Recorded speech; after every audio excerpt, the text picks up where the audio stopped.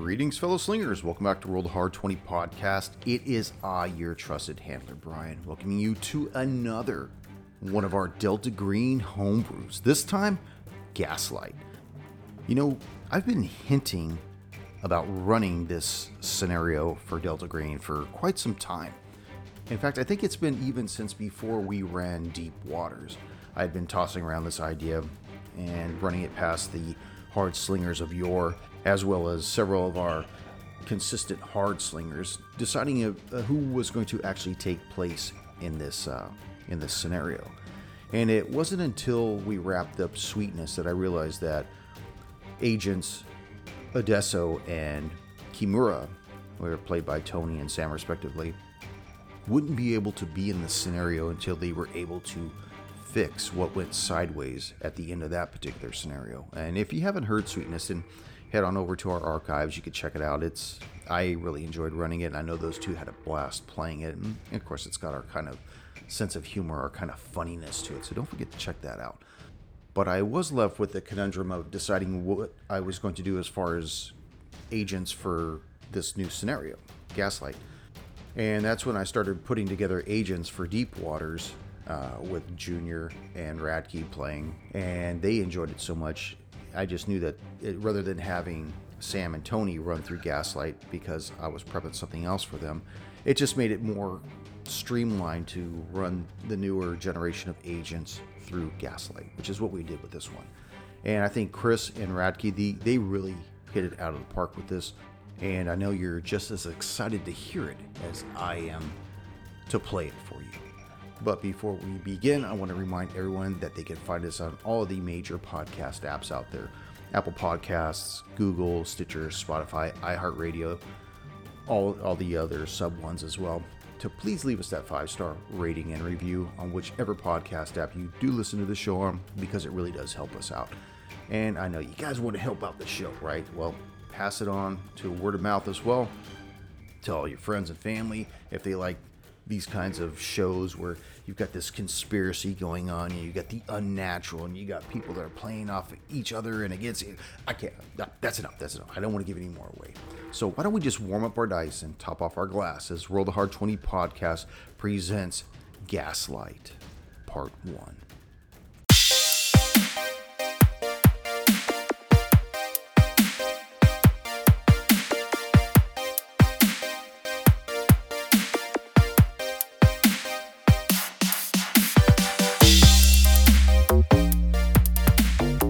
Welcome, Radke. Hello. How are you gentlemen doing? Good. Mr. Rice, Lieutenant. Is he a Louis? No, He's not. he's Corporal. ATF. He's ATF. Ooh. Do you like the alcohol, the tobacco, or the firearms best? He likes them all, baby. Yes. No, he's more firearms related. So is everybody ready for our Gaslight scenario? I know we've been talking about this for a while, deciding when we were going to do this. I'm ready to get gaslighted. Yeah. That's right. Okay, well, here we go. Greetings, fellow slingers. Welcome back to Roll the Hard 20 podcast. It is I, your trusted handler, Brian, welcoming you back to another edition of our Delta Green run-through, Gaslight. And with me, Agent Rice and Agent Ramirez. Bring it. Hello. Yeah. So, Agent Ramirez, it's been several weeks since you and Agent Coldwell had did your mission in the Alaska Sea, and you really haven't heard anything from him. A couple times you might have tried to call him. He hasn't picked up the phone. Once you guys made it back to the mainland, he's basically been MIA.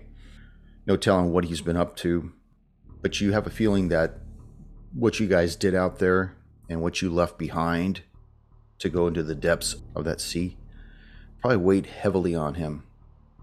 What have you been doing during these past 6 weeks?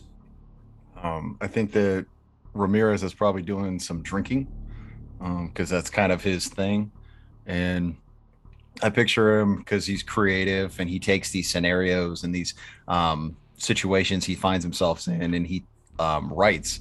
So I imagine he just kind of like holes up for a couple days, probably in a hotel room, and you just see him like bottle after bottle and like pack after pack of cigarettes, and he's just jamming on a computer. And at times he probably like goes to sleep, wakes up, plays with it, erases stuff, whatever. But after, like a week of doing this, he's got like a manuscript, and it just kind of says, this is what happened out there. And what he does with that, we kind of talked about creatively. I think he has at least one book out there floating around, and he's probably working on 2 or 3 more. It's like the Dave Chappelle. He's like, "Oh, you've written 4 books. Incorrect. I've written 5 books. They've allowed me to publish 4." So basically, he's been documenting his, his adventure that happened out there and everything that went on. But does he plan on releasing this? Yeah, it all depends on what he can get past Delta Green, or with their I know they do kind of like information disinformation, but I imagine he puts it out there almost like as a I wouldn't say a podcast, but it's like a fanfic blog. Maybe he's making a little bit of money off it, but he is searching for the truth, and he wants people to know stuff's happening. So whether people want to read it and think it's fictional or not fictional, it's there. And so you've been holed up in this hotel, basically paying for it week by week, occasionally pecking away, getting hammered, watching stuff on the cable, going down to the liquor store that's down at the corner, refueling, getting a few beef jerky things as well as bottles of booze, come back up, and day in, day out, day in, day. You're basically a cycle at this point. And by the end of the evening, that bottle's empty. Get up the next morning, feeling a little cotton mouthed, and you prepare to go out the door like you do every morning. And as you open the door, you notice that there's an envelope laying right in front of your door to your room. It's addressed simply to Ramirez. I think he probably like kicks it over because he's hungover, and he's like, and it's a thin envelope. It doesn't look like there's a whole lot in there. Mm-hmm. I mean, he maybe even like, because he's so out of it, he like rips it a little bit. So when he picks it up, it's like torn. So as he starts rifling it through it, he's probably trying to put some of the papers back just to see what's going on. Yeah, and as you start putting it back, you notice that. Why don't you go ahead and make a luck roll with your D20? 4. It looks like you managed to shred part of the paper that's inside. You didn't miss it, and from what you could tell as you pull the other half out, it looks like it's an airplane ticket that takes you someplace in Savannah, Georgia. As you start dumping out the rest of the contents, you notice that there's an envelope in there, and it just has an address and a time. And from what you could tell, it looks like it directs you to Smithy's Funeral Parlor in Savannah, Georgia. And then there's an address underneath there and a time. And it looks like it's probably for about 12 hours from now to get out there. He probably, he like, as he's taking all this in, his eyes keep kind of darting over to the liquor store. And then he just looks down, and he's just, you see kind of that he accepts it. And then he goes inside, hits save a bunch, closes down, starts closing down all the computer. And you just see him walk into the shower. He's going to, start the process of becoming a person again so he can operate. And you see the scene slowly start fading to black. As it comes back alive, we see another individual. It's probably middle of the afternoon, weekend still. And we see Agent Corbin Rice at his home desk doing some writing. You see him going over these reports again and again. You see multiple copies of these reports, almost as though he's looking for some kind of a perfection in maybe what's going on. Maybe somebody didn't fill something out right. Maybe he's double checking his own work. Agent Rice, why don't you tell me what you're doing with these reports? Agent Rice just he's been working a really, really difficult firearms case. He's been tracking kind of an unknown group of people. He's not sure who they're affiliated with, but he's gotten some tips that they are looking to move really large quantities of weapons. He has, up to this point, an absolutely stellar arrest record. He's kind of the top dog in the ATF as far as arrest goes. And this particular case is really eluding him because he's not sure who these people are. He doesn't know who they are, what their motives are, what the timeline is, but he's got information that there may be something big going on. So as you say, he's going over these reports and all of this data repeatedly, just looking for any extra information that may tip him off as to, who this group of criminals are that are looking to move weapons, within the United States. And as we see him going over all this, filling everything out, the camera slowly pulls away from him, pulls away from his office, and we see the camera go down a long hallway, and we realize that there's banisters to the left and right, and we realize it's an upstairs room. And then slowly pans by an empty room to the right. It's got a bed in there. It's furnished, but very plain. Starts going down the stairs. We see another room at the top, set up the same way, going down the stairs, and it starts going through hallways, and we realize that this house that he's in is a really big house. But all the rooms are empty, devoid of any sounds of other people, children, no dogs, no nothing. And the camera slowly stops and starts panning to the left, and we see the front door, and we hear the doorbell ring twice. Ding, ding, ding, ding. That's actually 4 times, but somebody's at your front door, agent. Postman knocks twice. So I don't immediately hear the bell because I'm so focused on this paperwork. By the second ring, I kind of snap out of it. I get up. I have my firearm on my side. He's a little twitchy anyway, because of this particular case he's on. I head towards the door with my hand on my weapon on my right hip. Describe your physique for the listeners, by the way. We'll get to Ramirez too. We're gonna need measurements too. Yeah. Yeah. Tell me which way you dress. You dress to the right. Yeah. So he's he's 6 foot tall, really wide-shouldered, wide-bodied. He's bald. Skin is really kind of rough from overexposure to the sun. He looks a lot older than he really is because he spends a lot of time out in the sun. How old is he? He's 35. Damn. He's got wearing a black polo shirt and just wearing some khakis with some tactical boots. That's kind of his standard, standard How much you dress. Bench 385. Yeah. So this guy is like I do tight. 387.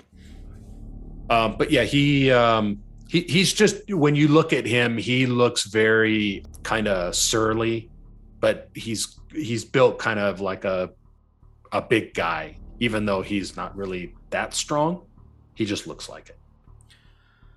So you approach the door, peek through the peephole, and you don't see anybody on the other side of the door. Are there any windows to the side of the doors? Tell me about your house. Does your house have windows to the side of the door? Yeah. So we'll that's right, it's my house. So I'll look on the way the house is set up is you have a large double door, and then to the right is a tall, slender window that's got kind of a shade. So I make my way over to that and just peek through the slit between the door or the window jamb and the shade. Yeah, you don't see anybody there looking around, and as you look down, you notice that there's some kind of a package right on your doormat. Okay, I step back to the door, still with my hand on my weapon, and I slowly open that door. I've still got the chain, like a heavy security chain on it. Okay. I don't know if those are even viable anymore these days, but yeah, go right ahead. Open up your stupid chain.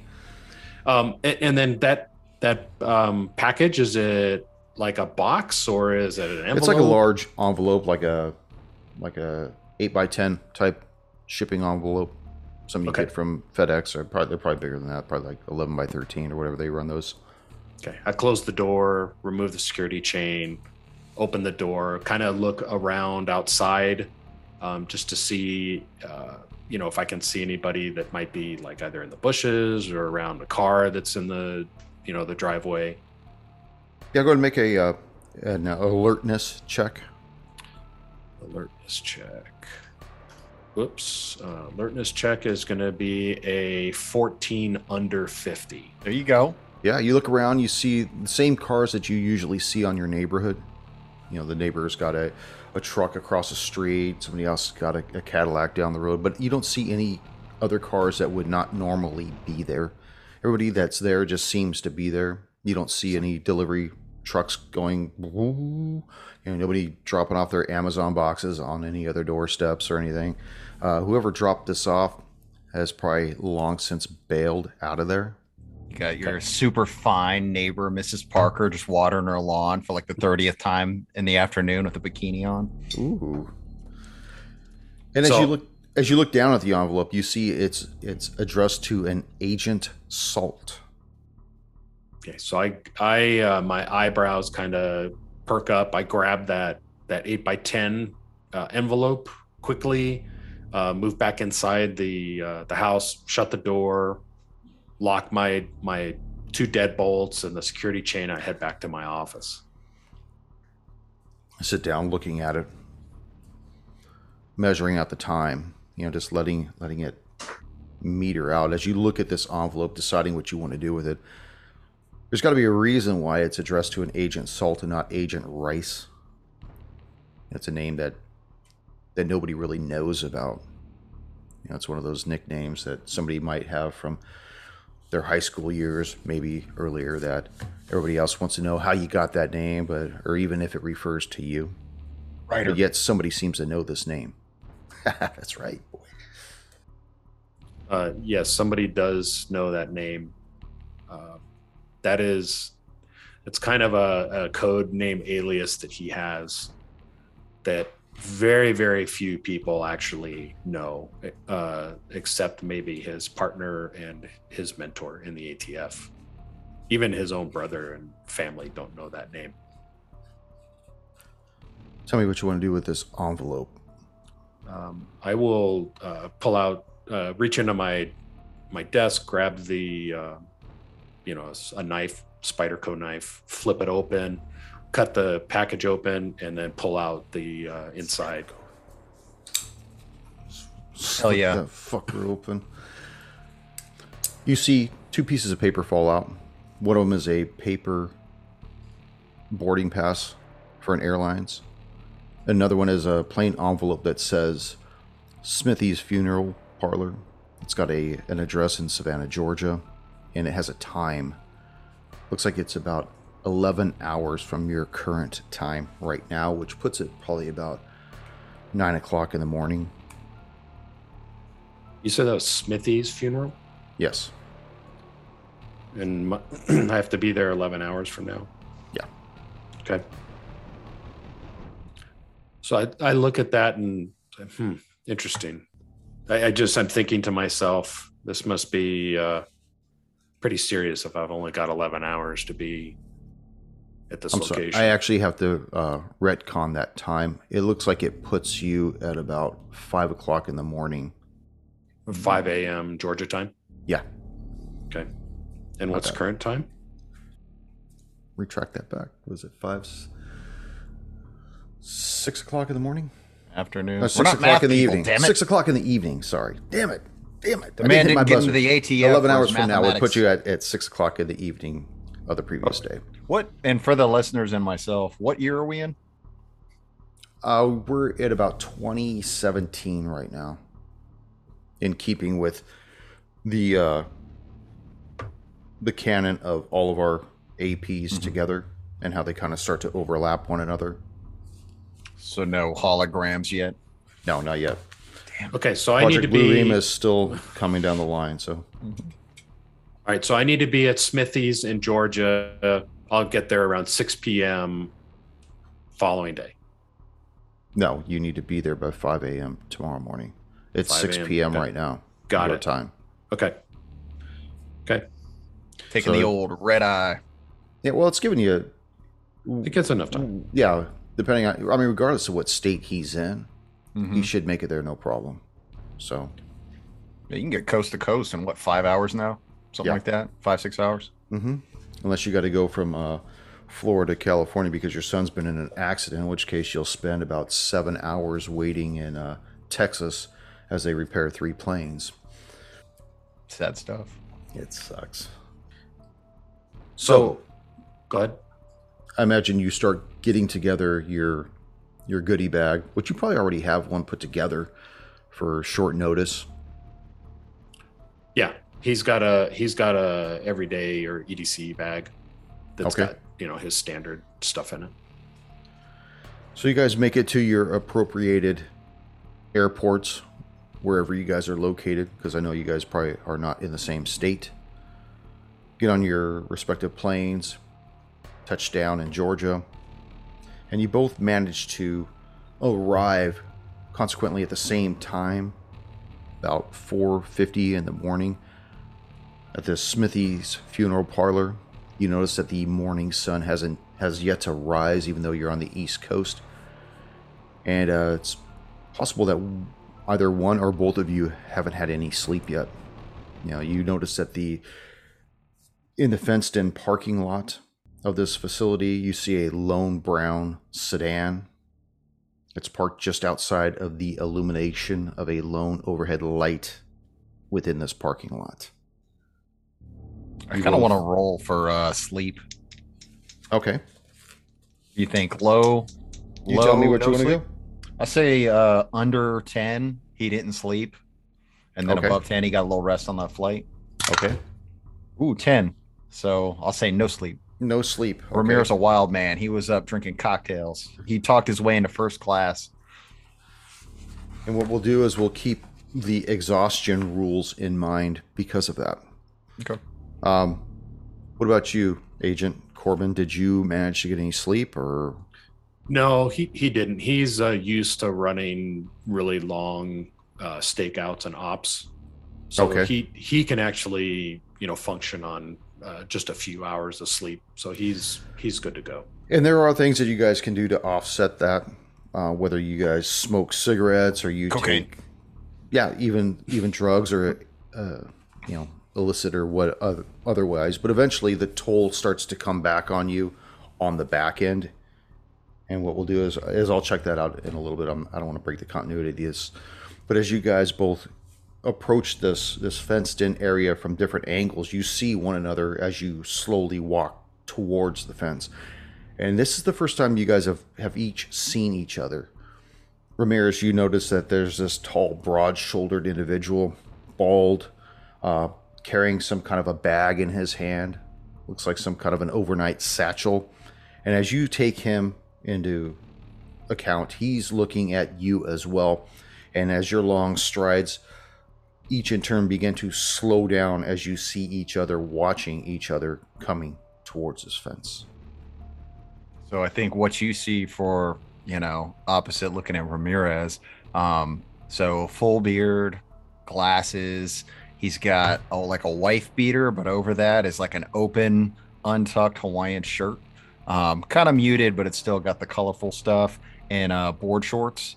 And he's wearing a press badge. He's holding a duffel bag, so you're thinking, he's got stuff in there. And then in his hand, he's got like a tall boy inside of a paper bag, and he's just like he's at that cool thing where after a couple drinks, like he's not even surprised to see anybody else. He's just like, okay, all right, they sent you here too, huh? It's like he already knows you. But one of the things you are surprised at, though, Ramirez, is that it's not Caldwell. Mm-hmm. Ironically, not only is this somebody new, but the individual you were last on an operation with hasn't even shown up yet. Or who knows, maybe he's inside right now. So maybe he does kind of that thing where he realizes, because of the way you're dressed and the time, you're obviously not just a local, you're not like a tourist walking around. So he, in a second, he's like, all right. And he just switches gears to be like, okay, like you're here too. And he actually like goes to shake your hand and realizes he still has the beer in it. And he goes his other hand. And he's like, Romeo Ramirez, how you doing? Rice, you're looking a little pretty kind of rough there, Ramirez. Everything okay? Oh, perfect. Hair of the dog, baby. Oh, all right. What brings you here? It looks like we're both here for the same thing. You get an envelope? I did. Yeah, I think we're here to check something out. What's your life story? He's like, Reader's Digest, Reader's Digest. Yeah, I'm work for the government, an ATF agent. I specialize in firearms. What about Yes. you? Investigative journalist. He quotes a couple obscure articles. He's like, you like California basketball? No, I don't have time for sports, man. Ah, I got too much time, invested in keeping guns off the street. good man. We need more people like you. Yeah. So what do you think's going on here today? I have no idea. This could be anything. You ever done one of these before? No, this one's new to me. I earlier in my career, I had, these types of ops, but this one seems different. I think anything could happen. I've seen a lot of weird stuff. We'll just take it slow, talk to these people, and try to figure out what we're doing here. I know they don't give us a lot of information to go off of. So it sounds like you've been on a few of these before. Seen a little bit of action. You kind of see like his arm is a little bit like beat up. You get the idea that maybe he's like taking some damage from stuff like this. Anything I need to know before going into this meet? I think we'll be fine. Okay. All right. After you. I'll follow your lead here. Okay. So you said we see a sedan in the Smithy's parking lot? You see a lone brown sedan. It's parked underneath the only working bulb in the parking lot. In fact, it's the only car in the parking lot. And as you approach the building, you notice that all the windows of this facility have been boarded up, and the front door is it's slightly off its jamb a little, indicating that it is cracked open. Is there anybody in the car? It's not somebody waiting to talk to us. From where you are standing, you can't see what's going on inside the car, but you can tell that the windows have been fogged up for some time. You still got that humidity that's rolling through the morning air in Georgia. That's kind of what you get that feeling of. The gnats starting to come out a little bit, nasty, but muggy. It's still dark, but it's still muggy. Kind of a little bit of an effort as you inhale and exhale, almost like you're breathing some kind of a water. He like chugs the last of the beer and just throws it, and he's like, "Let's check out this vehicle." Oh no, that's the last of the beer. That's just a clink. Oh, hey, ting, ting. Are the windows tinted? On the car? Yeah. No, they're just fogged over. And is there any street lights or floodlights or anything around that might be illuminating this vehicle? Just the one that it's parked under. Okay. Like an old metallic dome that's got the single bulb inside. Yep. Where it uses the shine of the metal itself to cast greater illumination. That's all. That's the only type of light source that you see, and it's parked directly under it. Is it enough light that we could see inside without getting too close to it? Not from the distance you're in, no. Okay. So, hey, Ramirez, let's check this car out. This seems kind of odd. The lone car next to this boarded up building. How far are we away? Maybe 25 feet. You guys just walked inside the gated perimeter of this parking lot. You figure that you got another 20 feet to get to the front door, and then the car's about 25 feet, which is another 5 feet from the front door.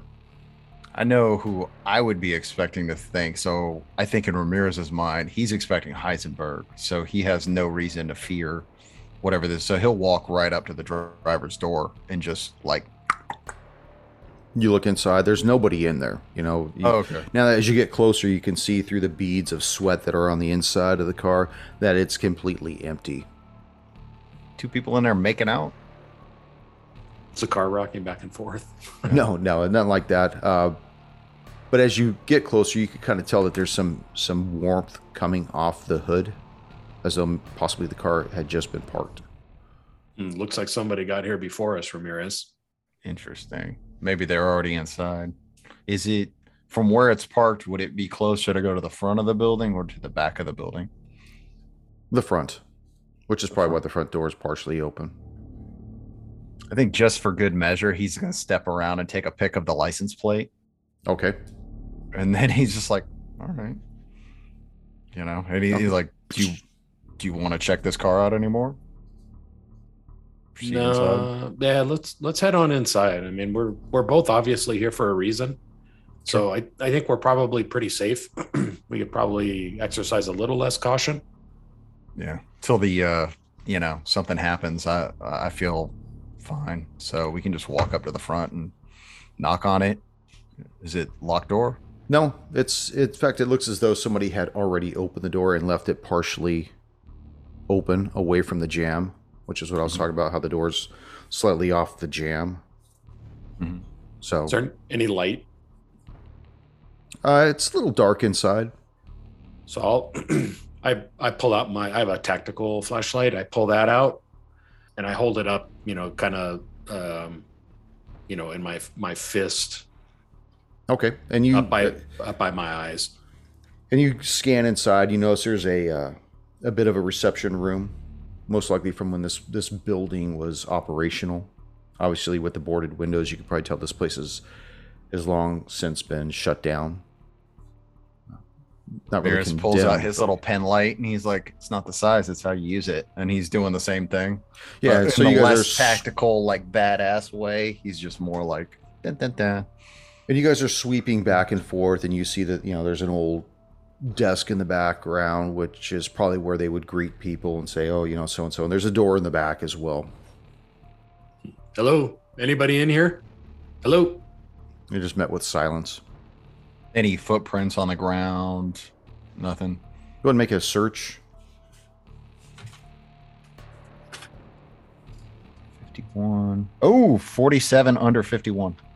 You do see a fresh set of footprints that lead from the front door that you guys are standing at across the lobby to the back door, which is maybe 15 feet away. And then they obviously go beyond that closed door. Ramirez will just look at Rice and he's just like kind of does the eyes and points at the footprints, and then he points at the door, and then he walks over to the door. Okay. When you get inside, you could immediately tell that the air within is very damp. Kind of got that mildew taste floating around. Well, let's do it, Ramirez. We're this far. Time's wasting. Sure. So he opens up the door, walks through with the pen light, just looking. Yeah, and you could see that the hallway goes probably the full length of the building, deeper into it. As you start moving, you notice that there are other open doors on either side. You see that there's, some kind of an old pantry. You see that there's a storage room with old caskets that have still been left behind. Continue to make your way deeper and deeper. Eventually, you see like the detritus of what bums have left behind, whether it's trash or body waste or whatever. Beer cans. The whole place just kind of really stinks. Eventually, you make your way to another door and pass through, and you enter a room with yellowed tile on the floor and walls. Possibly the last stop a body would make before being deposited into a coffin.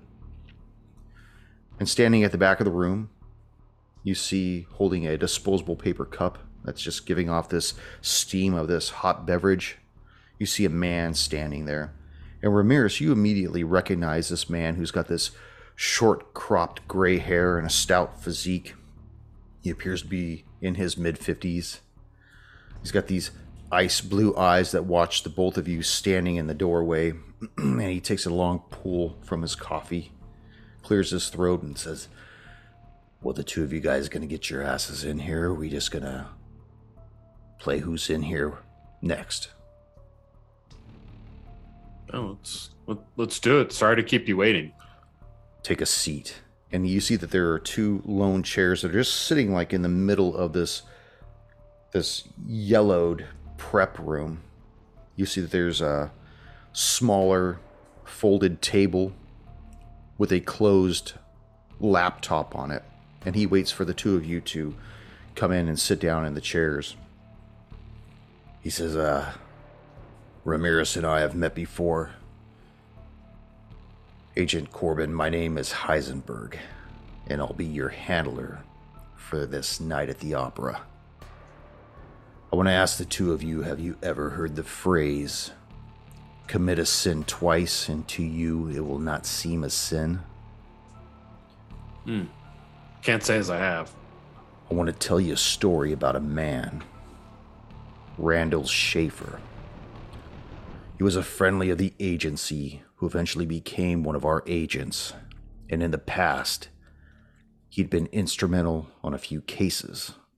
That thing that went down in New York's subway back in '08, the Montana Ranchers bovine debacle back in 2011, and most recently, the Colt in Louisiana's Bayou, when what the media described as a gator had been picking off the locals.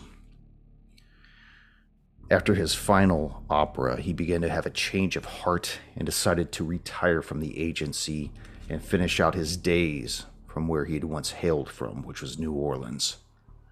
And from what we've gathered, it would seem that old Randall, in his concern for life post-retirement, had already prepared contingencies to ensure he didn't become the next mission. He absconded with several sensitive artifacts and dangerous rituals. With these items he's taken, I want to make this clear. Under no circumstances is any of this information to leave this room. It stays between the three of us. But of the items he's taken, one of them was a legend for deciphering certain elements of hypergeometry, which to the layman would be considered magic. He also took off with a 5-inch square lead box containing an amulet made of a gray polymer, which was an artifact just recently recovered from one of our own teams not too long ago, and a Falco pendulum with a chalk rod in it. Now, it's this particular item that we believe he's using to predict multiple futures, but contrary to conventional thought, it's not the Falco pendulum that's predicting the future, but rather the chalk rod contained within. The only question is, how much damage will he do before this chalk runs out? As for the other stuff he's taken, well, we know he's taken a few ancient rituals that may or may not be genuine, but the curator still listed those as items that he left with. After a little deliberation and in response to what Schaefer has done, the agency decided that he might become a risk. So 5 weeks ago, they sent a team out to officially retire him.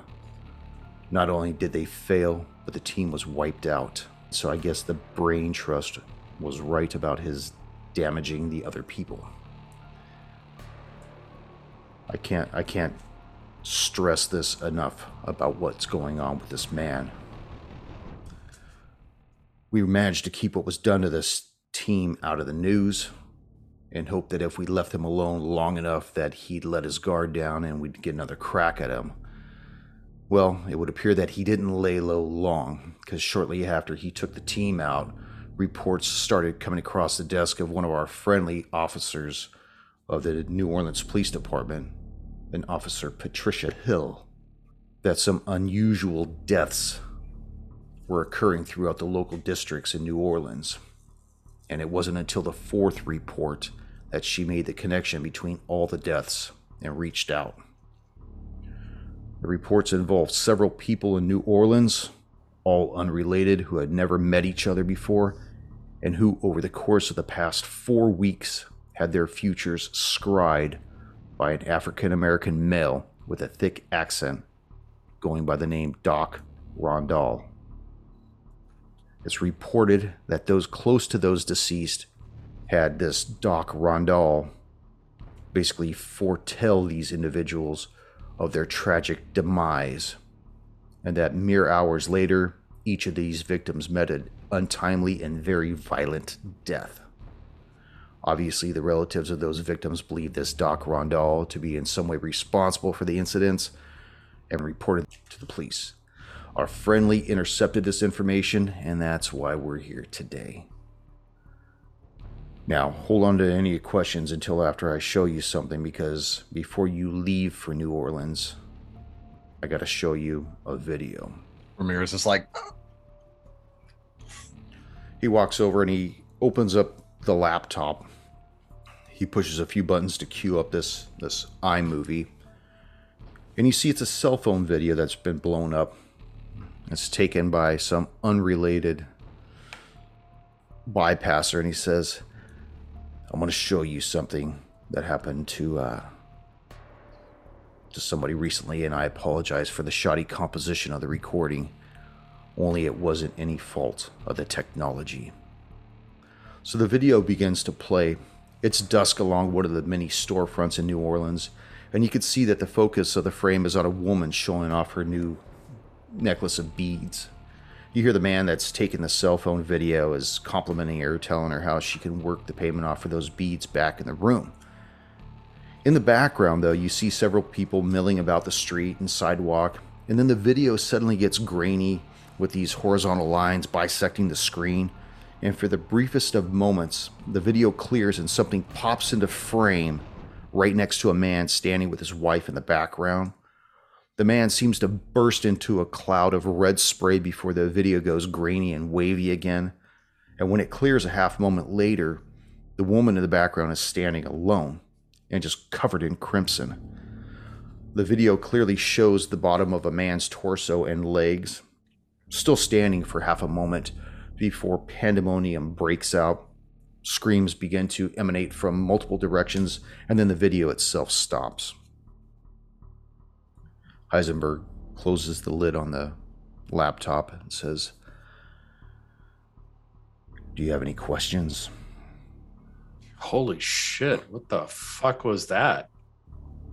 Ramirez is like hawking up into a trash can right next to him, like, oh. We believe that Randall Schaefer is this Doc Rondell, and we know he's somewhere in one of New Orleans' many districts, and we believe he may be leaving within the next 2 days with this stuff that he's taken. A stroke of luck may be on our side.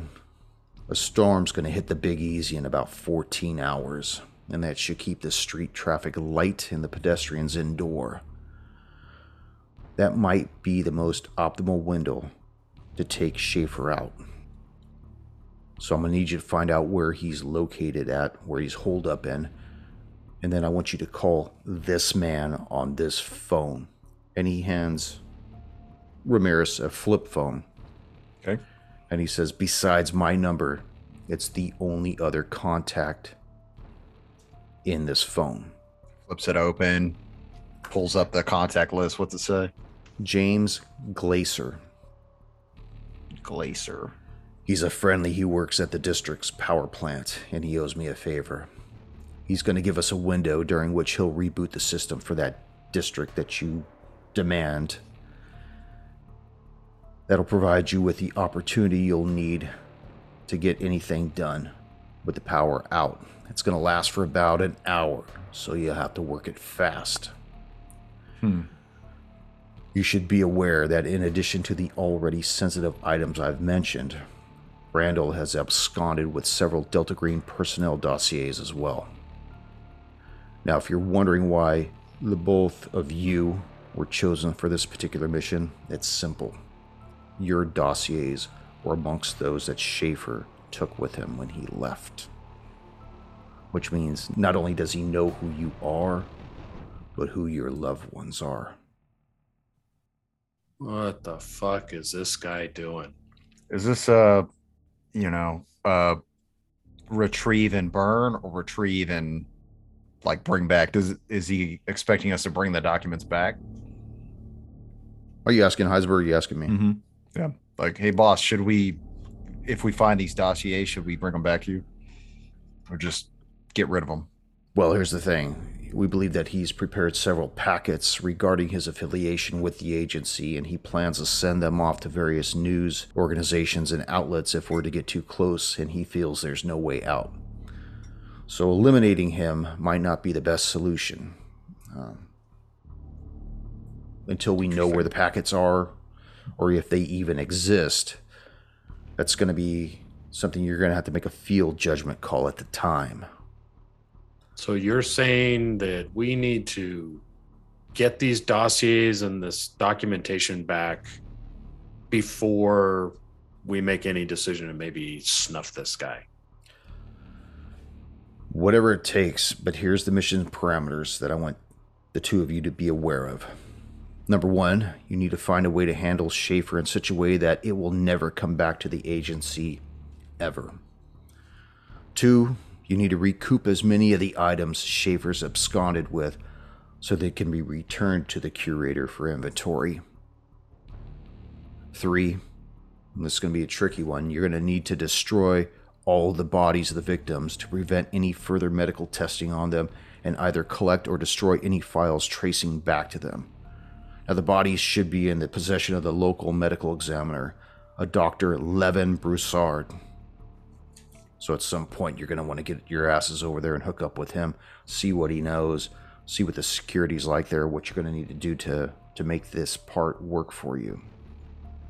I think already, like, the wheels are spinning in Ramirez's head. He's already coming up with like a slight plan. So he's like, we need to find the guy, isolate him, and get rid of his information, and then make contact with these other two and try to see what kind of resources we can get on the ground. So you'll be flying into New Orleans Airport, which will put you about 11 miles outside of the city. You'll be going in under the guise of FBI agents. So Ramirez, you're going to have to change your attire because that shit just isn't going to fly with the credentials. Even though your credentials are bogus, they're not going to stand up to heavy scrutiny, so you're going to have to keep a more even kill when you come across these people. And keep a distance from anyone in authority. Try not to challenge their authority. When you land, get in touch with the NOPD and let them know you're on the scene so it doesn't look like you're trying to piss on their turf. We can get in contact with Miss Patricia Hill, and kind of maybe she can give us a little bit of information too. Yeah, Officer Hill. You should know that there's a Lieutenant Fontenot that's heading this task force that's working the case. He's been with the NOPD for several years. The guy knows standard operating procedures there. I would have only less to say.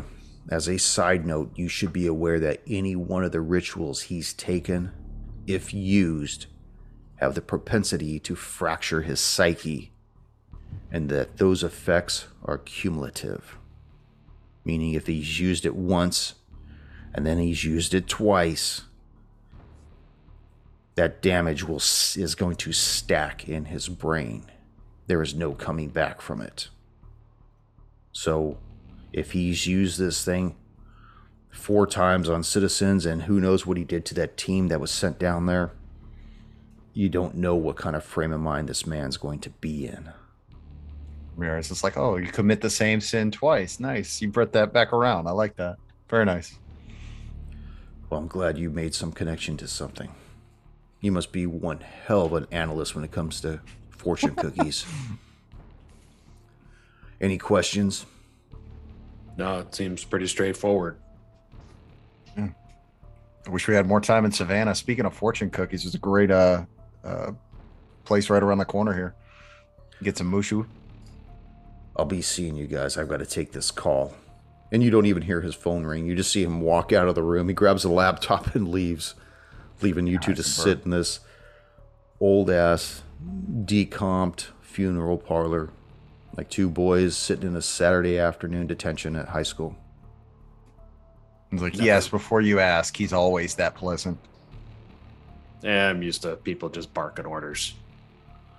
So Ramirez, we probably need to get moving here. We've got a lot of ground to cover. Yeah, he's like, all right, give me a second. The thing he said about changing, so Ramirez will like duck into one of the side rooms. And when he comes out, he's got like a sweater on with like a shirt button underneath. Outside, he looks completely different. And it actually looks like he might be somewhat professional. But he's still like smoking a cigarette. And you can like smell the beer on the breath. Just coming out of the pores and shit. Mm-hmm. Yeah. And he's just like, all right, yeah, we should I guess jump on these planes. Yeah, hold on, Ramirez. That sweater seems like that might be a little much for the weather we're going into. You might maybe something a little lighter, perhaps. He kind of opens up the duffel bag, and you see like a couple changes of clothes in there, and he's like, "Yeah, let's see when we get off." He's like, "I'll tell you, one time I got off the plane in Alaska, and I wasn't prepared, man. It was freezing the entire time." But that's a story for another time. Okay, I don't And want to if you draw. want to hear that story, check out Deep Waters. Like a gun, you'd rather not have it, or you'd rather have it and not need it than need it and not have it. So you guys find your way to the airport in Georgia, and you arrive in New Orleans about 2:00 in the afternoon. You disembark the plane, and you could feel the humidity as you make your way through the tunnel leading away from the plane. The AC can be felt as you enter the terminal proper, and you see people milling about the exit as they fumble for their personal effects, cell phones, keys, whatever it takes. People just have a tendency to stop in front of other people moving. As you try to get around them and through the crowd, you see a member of law enforcement looking at the faces of each individual who passes. He's obviously looking, and when he sees the two of you begin to exit the tunnel, his eyebrows raise up, and with an uncomfortable smile, he approaches the two of you and he says, "Hey, afternoon, agents. I'm Officer LaBouffe. I'm sorry to see you both hit the ground running, but there's been a development in the case that brought you all here. My orders are to receive you all and bring you to the latest crime scene. It appears about 40 minutes ago, we had another casualty."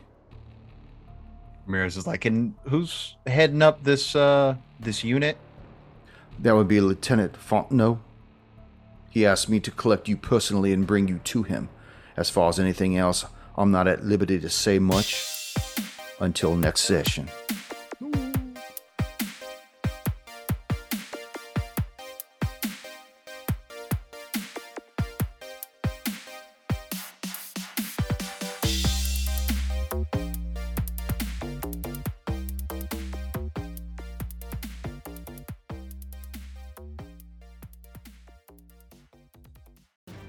Thank you for joining us once again on Roll the Hard 20 podcast. Remember, you can find us and subscribe to the show on Apple Podcasts, Google Podcasts, Stitcher, Spotify, iHeartRadio, Amazon Podcasts, and Audible. And if you like what you're listening to, leave us that 5-star rating and review.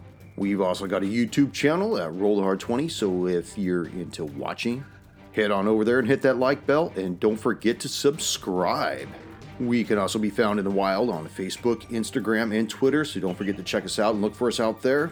You can also contact the show directly at rollthehard20podcast@gmail.com, or head on over to the website at rollthehard20podcast.com, where you can also download the current show directly and view our archives and galleries. We got a lot of interesting stuff posted there, so head on over.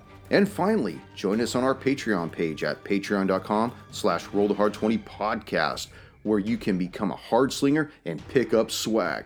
So, until next session, keep your dice warm and your glass topped off as you roll those hard 20s.